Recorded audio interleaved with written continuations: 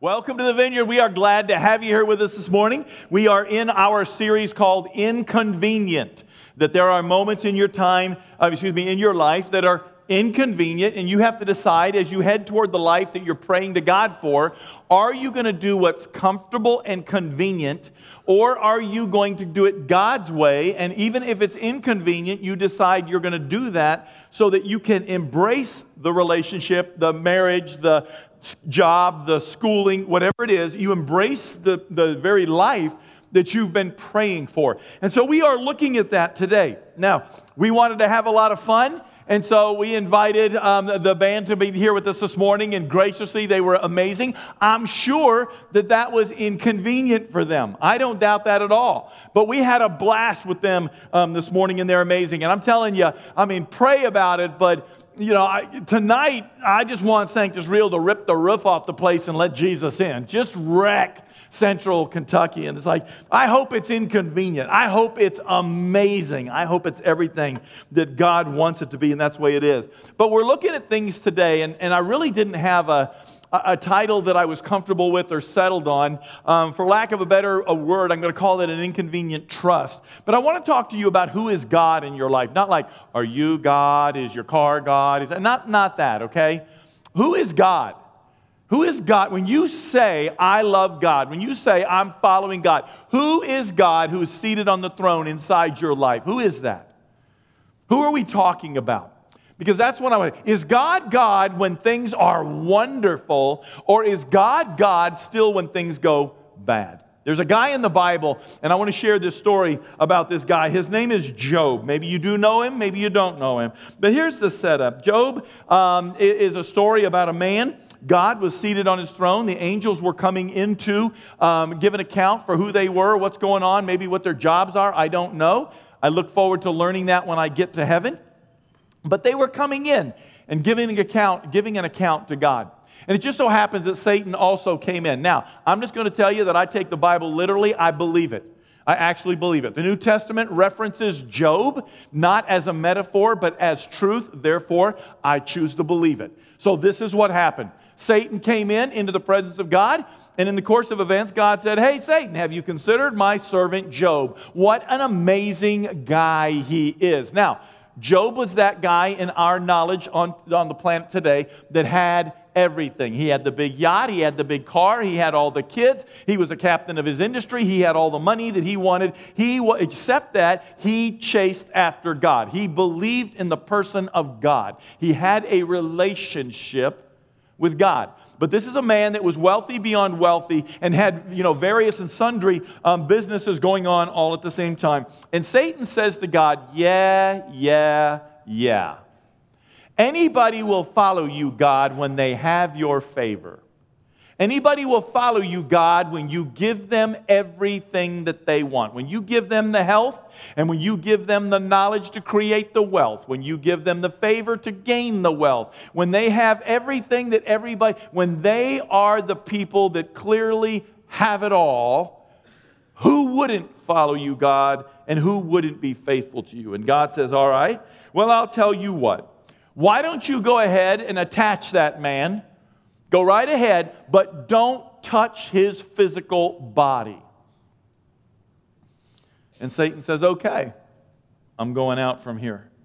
And so he goes out here and he touches this man's life. And he absolutely wrecks it.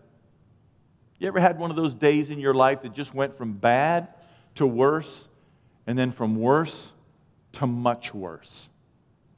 And you're thinking, God, where the heck are you? Do you see what I'm going through? Do you see what's going on down here, God? Are you aware? Because this hurts and I can't handle it. Maybe you lost a loved one. Maybe you lost a child. Maybe you lost a job. I don't know, but have you ever had one of those lives that just continued to fall apart? Because this is Job's life. One day when Job's sons and daughters were feasting and drinking wine at the oldest brother's house, a messenger came to Job and said, the oxen were plowing, the donkeys were grazing nearby, and the Sabaeans attacked and made off with them. They put the servants to the sword, and I'm the only one that escaped to tell you. While that man was still speaking, another messenger came and said, the fire of God fell from the heavens and burned up the sheep and the servants, and I'm the only one who has escaped to tell you." While he was still speaking, another messenger came and said, "The Chaldeans formed 3 raiding parties, swept down on your camels, and made off with them. They put the servants to the sword. I'm the only one that's escaped to tell you." And while he was still speaking, yet another messenger came and said, "Your sons and daughters were feasting and drinking wine at the oldest brother's house, when suddenly a mighty wind swept in from the desert, struck the 4 corners of the house. It collapsed on them. They are all dead, and I am the only one who has escaped to tell you." And at this, Job got up, tore his robe, shaved his head, and then he fell to the ground in worship and said, now, fell to the ground in worship means he was face down in the dirt. Doesn't mean he was singing, "Oh, the reckless love of God." It means he was laying on his face in the presence of God. And he said, "Naked I came from my mother's womb, and naked I will depart. The Lord gave, and the Lord has taken away. May the name of the Lord be praised." And in all of this, Job did not sin by charging God with any wrongdoing. And so we have this story of this man that had a number of sons and daughters, and it just so happened that every time they got together at at the oldest son's house, that the next day after they had a party, Job would go out of his way to make sacrifices just in case they sinned. Just in case they had a drunken party, just in case something happened, he wanted to allay the wrath of God from his family. And so he was willing to make sacrifice, kill his own sheep and goats on their behalf, but he had that kind of a relationship with God. And life was good for him, and things were going well, and he was succeeding, and his businesses were growing, and he was accumulating wealth, and people looked at him, and he probably said, "God gave me this," or "The Lord in heaven has done this for me." And I'm sure he credited God. And then one day, and Job has no clue why at all, one day, people start running in saying, "You're never going to believe what happened. You're never going to believe what happened. You're never going to believe what happened." And I noticed, just as I was reading it for the first time in all of these years, that Job doesn't move until it's his family. Boy, doesn't that say something to you about a man? That he's not wrapped up in his stuff. He's not wrapped up in his 401k. He understands that that's a privilege, but his wealth is in his family. But when his family got robbed from him, that's when he finally got up and threw himself in the dirt, ripped his clothes, and cried out to God. And it wasn't like a, "Lord, I love you, you're so awesome." He rips his robe, lays down in the dirt, and he cries out, and he says, "Who am I? Naked I came into this world, and I will go out the same way. I didn't have houses, I didn't have wealth, I didn't have camp. I had nothing when I came in. I will have nothing when I leave. But God is to be praised even when I don't understand it." And then there's 50 chapters in the book of Job. 50 chapters of Job trying to understand this. In this first chapter, at one point, his wife comes up to him and says, "Job, you just need to curse God and die. Just curse God." And Job just thinks she's a crazy lady and says, "Get away from me." And then his friends start. God help us if we have friends like this, but they were doing the best they could, as ignorant as they were. And they came in and they said, "Job, surely you sinned. Surely that's what's going on. Because good things happen to good people, and bad things happen to bad people, so we know that you're a bad person." And some of you actually have that theology. Some of you actually believe that that's the way it works, that somehow you earn your salvation from God, that somehow you earn the favor of God, that somehow you could possibly disappoint God. The only way you can disappoint God is if God doesn't know what tomorrow holds for you. And since I know He does, it's not possible for you to disappoint Him. You can act against Him. You can do what He doesn't want you to do, but you cannot disappoint Him because He already knows where you're going tomorrow.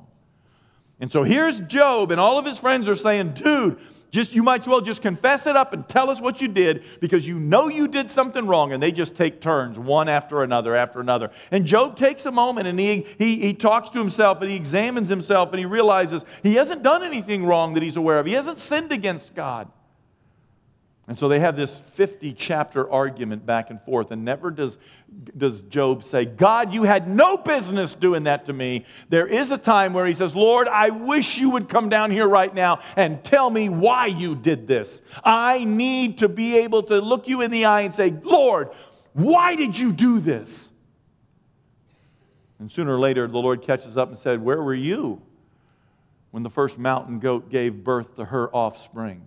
Where were you when I set the foundations of the sky? And pretty soon Job was like, oh, I'm so sorry. I did not mean that, Lord. Please don't do this to me. Please. You know, we scream and holler at God. What are you going to do if he shows up? It's like that dog chasing that car down the road. What's he going to do when he bites a hold of that tire and hangs on? It's all good when you're just barking.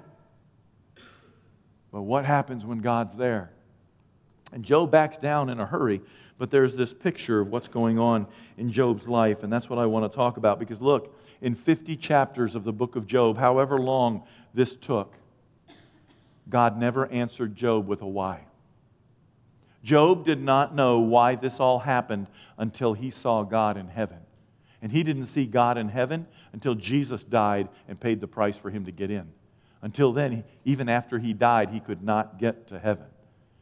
Nobody had paid the way. Let that simmer inside of your heart. And so we have this picture of this God.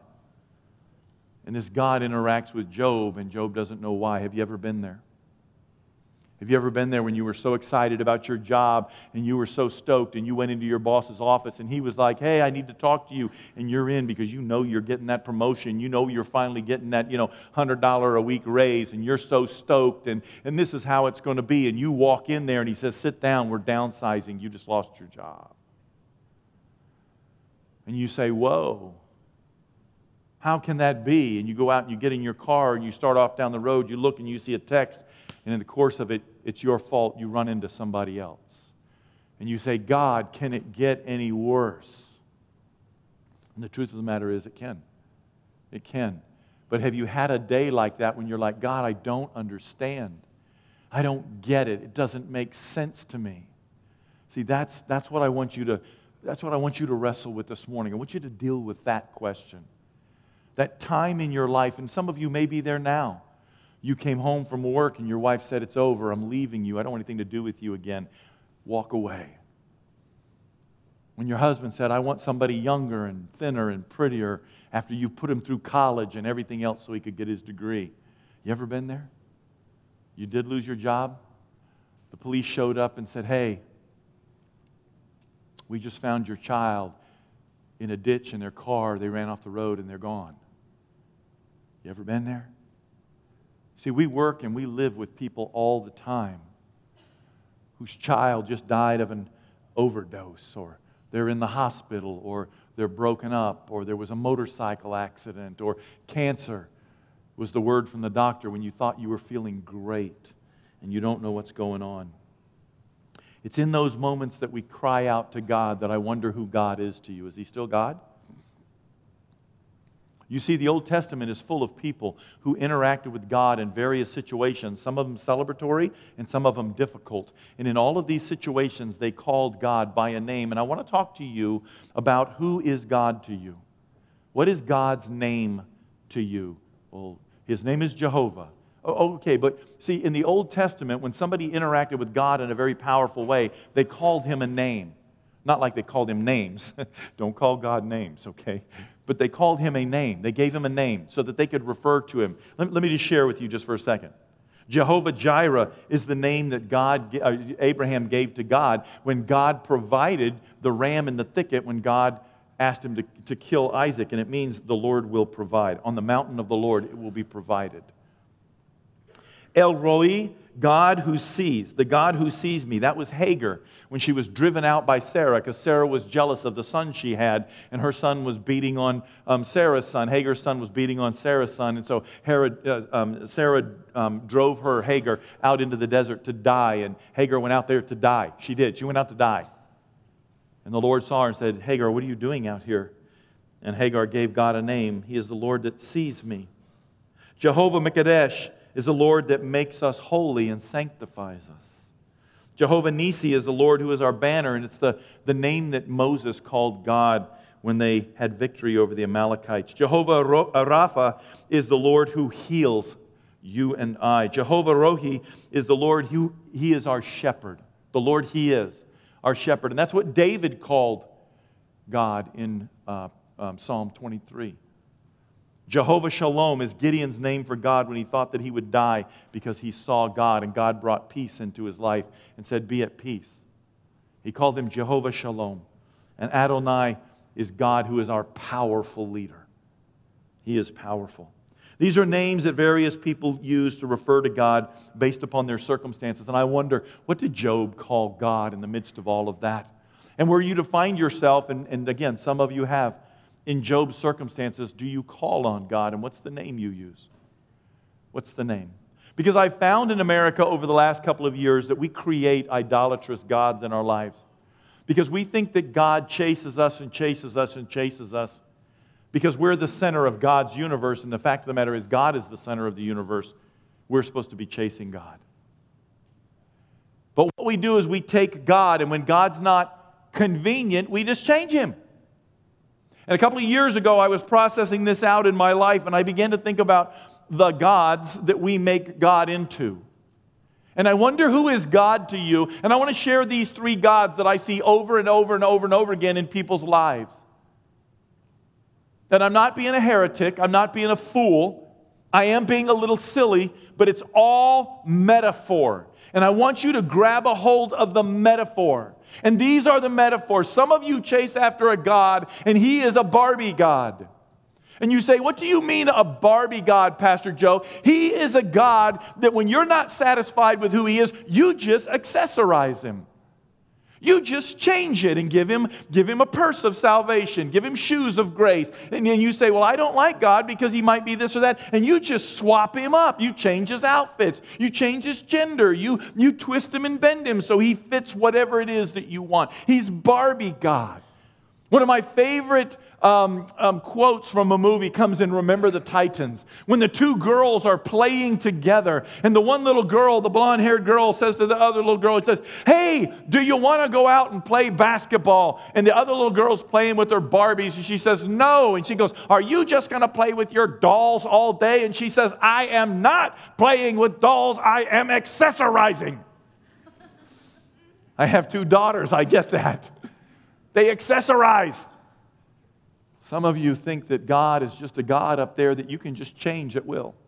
And you can just say, you know what, I'm just going to add this to God. I'm going to add that to God. I'm going to make God like this. I'm going to make God like that. He's going to be a God that I can change outfits on, and I can do what I need him to be, and he can be who I need him to be. And I'm just going to tell you, we don't chase after God after our salvation moment all of the time. We don't chase after him to discover him, to understand him, to seek him with all of our heart so that he would be found by us. We just say, well, God is. And we just say things. You need God to be reformed? Make him reformed. You need him to have a reformed theology? Go ahead. My God has a reformed theology. You need him to be Arminian? Make him Arminian. You don't know what those words mean? Good for you. Don't ever learn what they mean. They're only 450 years old. You need him to be Republican? Make him Republican. You need him to be a Democrat? Make him a Democrat. You need him to be a libertarian? Make him a libertarian. You can do whatever you want with your Barbie God. You can dress him out however you want. And he will agree with you. He will follow you. He will do what you say. And he will always have your back. And you will always be right because you made him. And you gave him the right purse. And you gave him the right shoes. And you gave him the right... You understand what I'm saying? We create a God out of God. And when God's not convenient, we change God instead of changing us to conform to God. We just dress him up a little bit. That's all. He's 6 foot. He's white. He wears a white robe. He's got a blue sash. I've seen it in all the Bibles. He's English. Probably last name of something like Graham or Windsor or something like that. Never mind that Israel was in Egypt for 472 years. So he's probably not white. Never mind that the average height of a Jew in Jesus' day was 5'5" or 5'7". He's still 6 foot.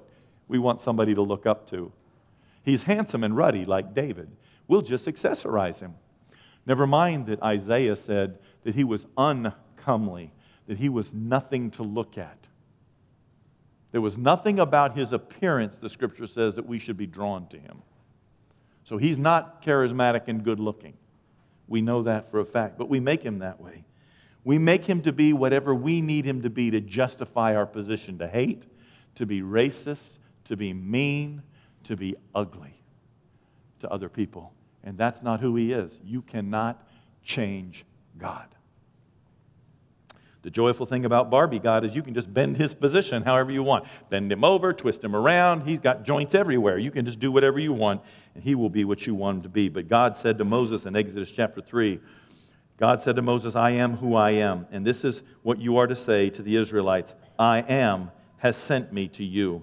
God also said to Moses, say to the Israelites, the Lord, the God of your fathers, the God of Abraham, the God of Isaac, and the God of Jacob, He has sent me to you. And this is my name forever, the name that you shall call me, from generation to generation. And He didn't say, I am the God that was. He doesn't say, I am the God that will be. He says, I am who I am. I exist in the moment right here with you. When you think God doesn't see what you're going through, when somebody's stolen all your cattle and all your sheep and the walls have fallen in on your children, the Lord says, I am God who is right there.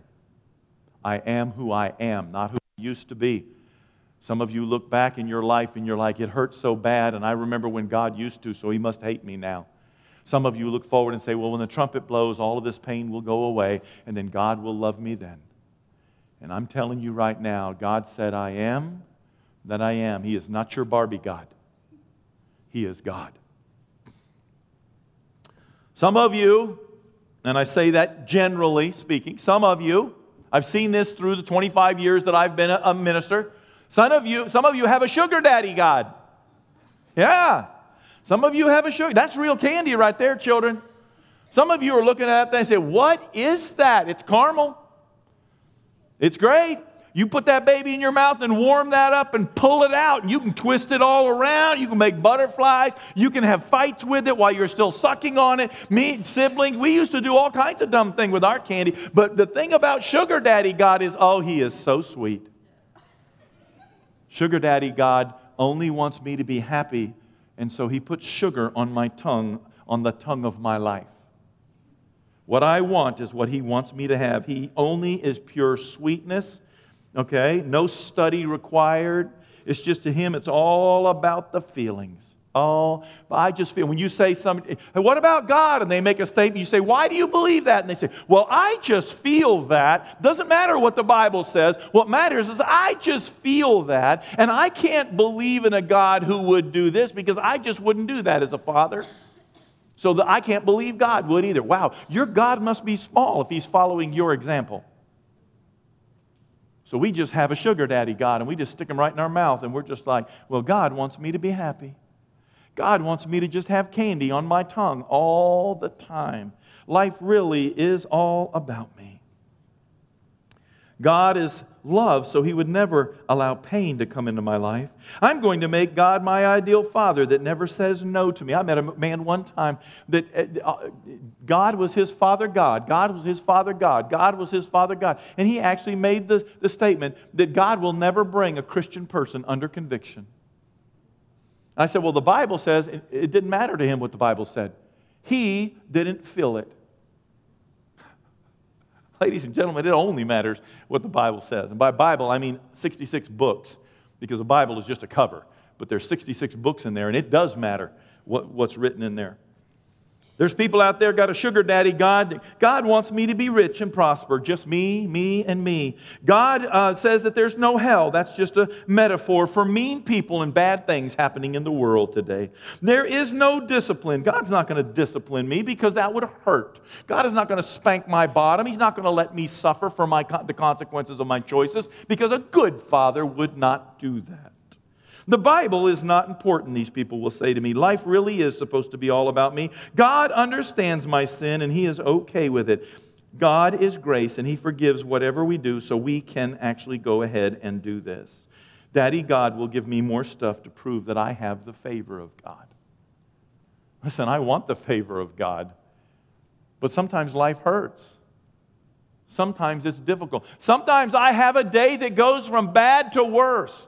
The other day, it was not a day like Job had, but it was one of those days that I wanted to scream, can it get any worse? Could anything worse happen today? And nothing happened to me personally. I was just inconvenienced and I didn't like it. I was doing something and it's not what I want. I lost the keys to my house and the church and everything else. And I thought, what kind of a fool loses his keys like that? And I was scared to death that they were everywhere. And then my imagination takes over. They're going to break into my house in the middle of the night, steal my dogs, not kill my wife, but for some reason, steal my dogs, and it was going to be awful. And I was pondering this, where are my keys? I pushed the window down on the truck window. My allergies were giving me grief. I went to spit out the window. It came back in the window and hit me in the face.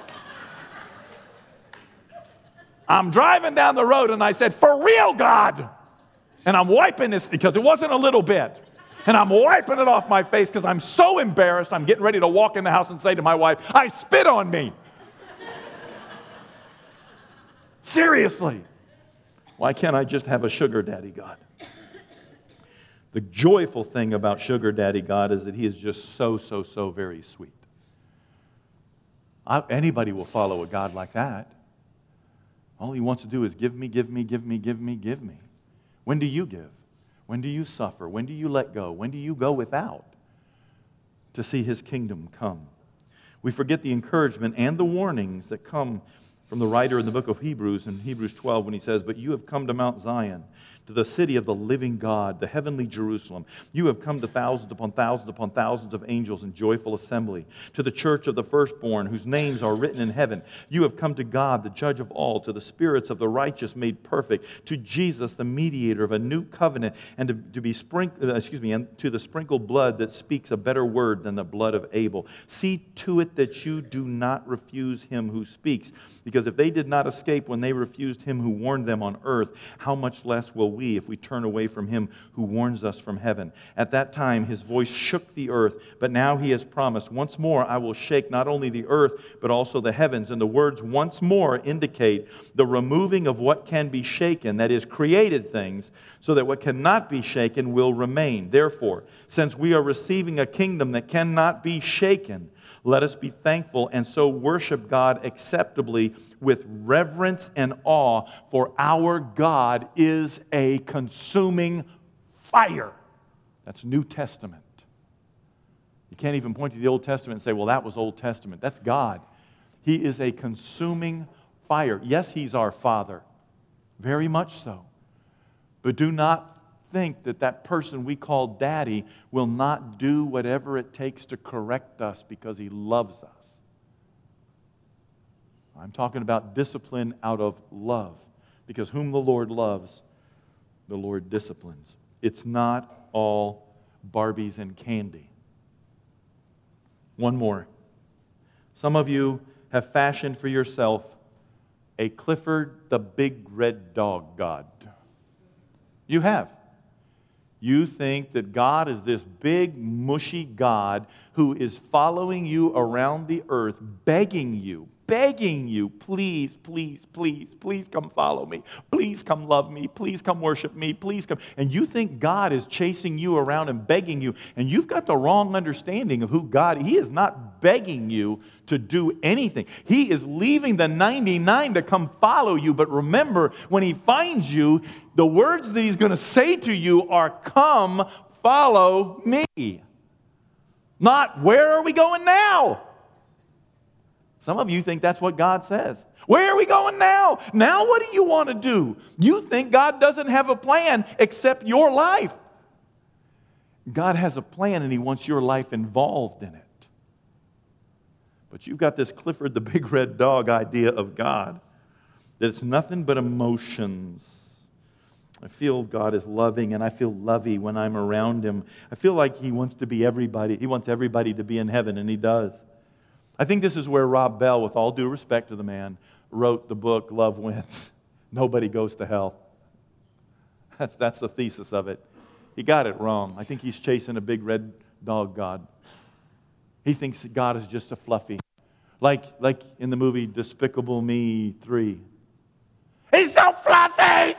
That little girl said If you haven't seen it, you don't know, go watch it. It's hilarious. He's so fluffy! That you actually think God is crying and weeping and waiting for you, please, to notice him. That is not a picture of God, a groveler. God is God in heaven. He's not groveling, he's loving, he's pursuing, but his invitation is, come, follow me. Not, where are we going now? You think he's a big fluffy grandfather that made you the center of the universe. Sin all you want, just run back and crawl up in his lap. You're the most important thing than anyone or anything else in the universe. What else can he do for you? The joyful thing about Clifford, the big red dog God, is that you can be his best friend and you can wallow on him. You just think, that's all I need is a God that I can wallow on. I can cry and say, pity me, or I can go to sleep, or I can hug him. And the fact of the matter is, we're invited to come boldly before the throne of grace, but we're called by the writer of the book of Hebrews, don't forget that he's a consuming fire. Don't forget that he's a consuming fire. One of his best friends, so to speak, his name was Isaiah, a prophet of God. And he knew God, and he loved God, and he followed God, and he spoke for God, and he had a vision of God. And this is God's close personal prophet. And he had this vision, and look what his response was. He didn't have a vision of God as a big fluffy dog. In the year that King Uzziah died, I saw the Lord high and exalted, seated on a throne. The train of his robe filled the temple, and above him were seraphim, each with 6 wings. With 2 they covered their faces, with 2 they covered their feet, with 2 they flew. And they shouted, the whole earth is full of his glory. I got to lead, excuse me. At the sound of their voices, the doorposts and the thresholds shook, and the temple was filled with the smoke. And this is Isaiah's response to his God that he knows very well. Woe unto me, he cried, because I'm ruined, for I'm a man of unclean lips, and I live among a people of unclean lips, and my eyes have seen the King, the Lord Almighty. That was his response to seeing God in a vision. He didn't even see God. He saw God in a vision, and he fell down and he was crying inside as he was in this vision because he had seen God and he believed he was going to die. There was nothing big, red, or fluffy about that. And he was a good friend of God. Who is God to you? Who is God? There are times in our lives when you and I go through difficult things, different times. And in Christ, we can come to know God. We can. He is God our Father. He is Abba. That's a personal and a familial name. Daddy is what it means. And we can come to him. But we've been called to remember that we do not have a high priest who's unable to empathize with our weakness. We've been called to remember that we have a God who has been tempted in every way that we are, but he didn't sin. And so we've been told that we can approach the throne of God's grace with confidence to find help in our time of need. And we are going through times of need all the time. A miscarriage that nobody knew about.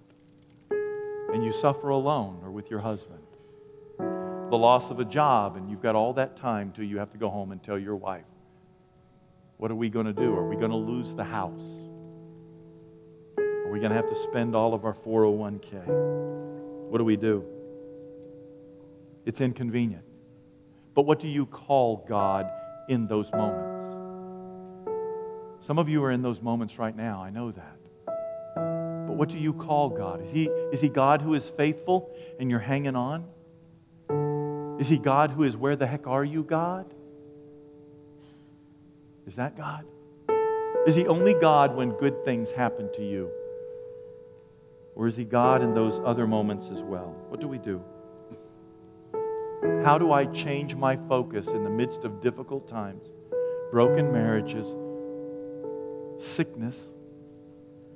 How do I focus on trusting God like Job did? How do I go through 50 chapters of life and not curse God for what I'm going through? How do I do that? Oversimplification, but let me share this with you. First of all, reconsider. Reconsider your relationship to God. Is there something that you need to repent of in your life? Don't say no too quick. Job examined himself. Paul tells us when we come to the communion table to examine ourselves. We should always be willing and ready to stop and look at the sin in our life and say, God, am I suffering the consequence of sin? Am I suffering the consequence of bad choice? Because sometimes it's the enemy who's attacking you. Sometimes it's not that at all, but it never hurts to rule it out first. Come to the Lord and say, what's going on, Father? And listen. And listen. And if you need to repent of it, repent of it. Because if we repent, if we confess our sins, He's faithful and just to forgive us from our sins and cleanse us from all unrighteousness. All. He'll do that. We have permission. We have His Word. The next thing I would invite you to do is I would invite you to get a notebook, fresh and clean. Maybe one unadulterated with lines. Open it up and smell it. I'm kinky about the smell of fresh paper, I'm just going to tell you right now. You should see the art notebooks that I have all over my house that nobody draws in, and they better not. I just have them so I can smell them. One of them's that big, like that. Open that thing up and recite on paper everything that God's done for you. Start with the day that He saved your soul, unless you want to go back before that. First, I want you to come to God, and what I want you to do is I want you to reconsider your relationship to Him. Is there sin? Secondly, I want you to recite everything that the Lord God has done for you. Write it all out. Doesn't have to be long, just a little simple sentence, one at a time. Just write it and write it and write it and write it and write it. And when you get exhausted from writing, go back and just start remembering the faithfulness of God in your life. And if He was faithful back then, He brought you here, He will continue to be faithful, because the Word of God says He cannot be unfaithful. Even if we are unfaithful, God cannot be unfaithful. And then finally, I would encourage you to retreat. If you're going to change your focus and get it off of what's going on and get it on God so that you can hang on and weather this storm, you're going to do it by reconsidering what has happened or what you've been a part of. You're going to recite so you can remember every faithful thing you can of God in your life. And then you're going to retreat into the Word. And you're going to just absorb the Word, because it's living and active. It's sharper than any double-edged sword. It pierces, dividing joint and marrow, thought and bone. It gets in there. And it challenges you and encourages you. And through the Word, God wraps His arm around you. You're going to listen to the people that God sends to your life to give you a hug, just because He wants you to feel it. Just because. Job had to decide, is God good? And he never knew until he saw God face to face why it happened. He had to decide if he could still trust God after he lost everything that was important to him. So we have to decide what we're going to call God and whether we'll trust Him even when He doesn't make sense. Is God only God when things are going my way? Is God only God when He does what I want? Is God still God when I'm scared? And some of you are in here and you're scared. I know that. Is God still God when I'm hurt but I don't understand why? Is He still God? Sure He is. Sure He is. Is He safe? No. Favorite quote from The Lion, the Witch, and the Wardrobe. Safe? Who said anything about safe? Of course He's not safe. But He's good. Because He's the King. He's good. And if He's good, I can trust Him. But you cannot trust Him to be Barbie God. You cannot trust Him to be Sugar Daddy God.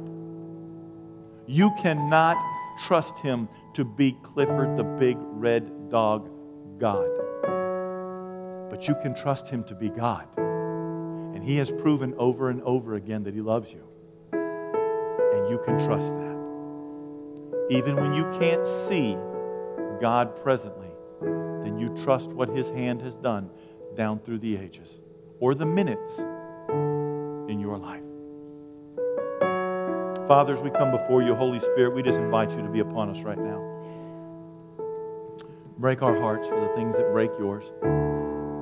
God, we're hurting, we're suffering. And God, I confess that at times I've made you into a God that you're not, so that you're palatable to me. And my life is more convenient, more comfortable. And I know that you're making things inconvenient. But I still trust you in that. It's not fun, and at times it's difficult. But I believe. And so at times I cry, help my unbelief. God, there are people in this room that are going through difficult, hurting, just horrible times. It may be health, maybe relational, maybe financial, maybe sin. But they're going through it and they need you. But they need you to be you. So I just ask and pray that you begin to speak into their heart right now. And I release this on them in Jesus' name, amen. We're going to go into this closing song. That last prayer is the one that snatched some of your hearts, and it's okay. These people are up here to pray for you, and it's inconvenient to come up here. It is. But why go to church if you don't expect God to do something in your soul?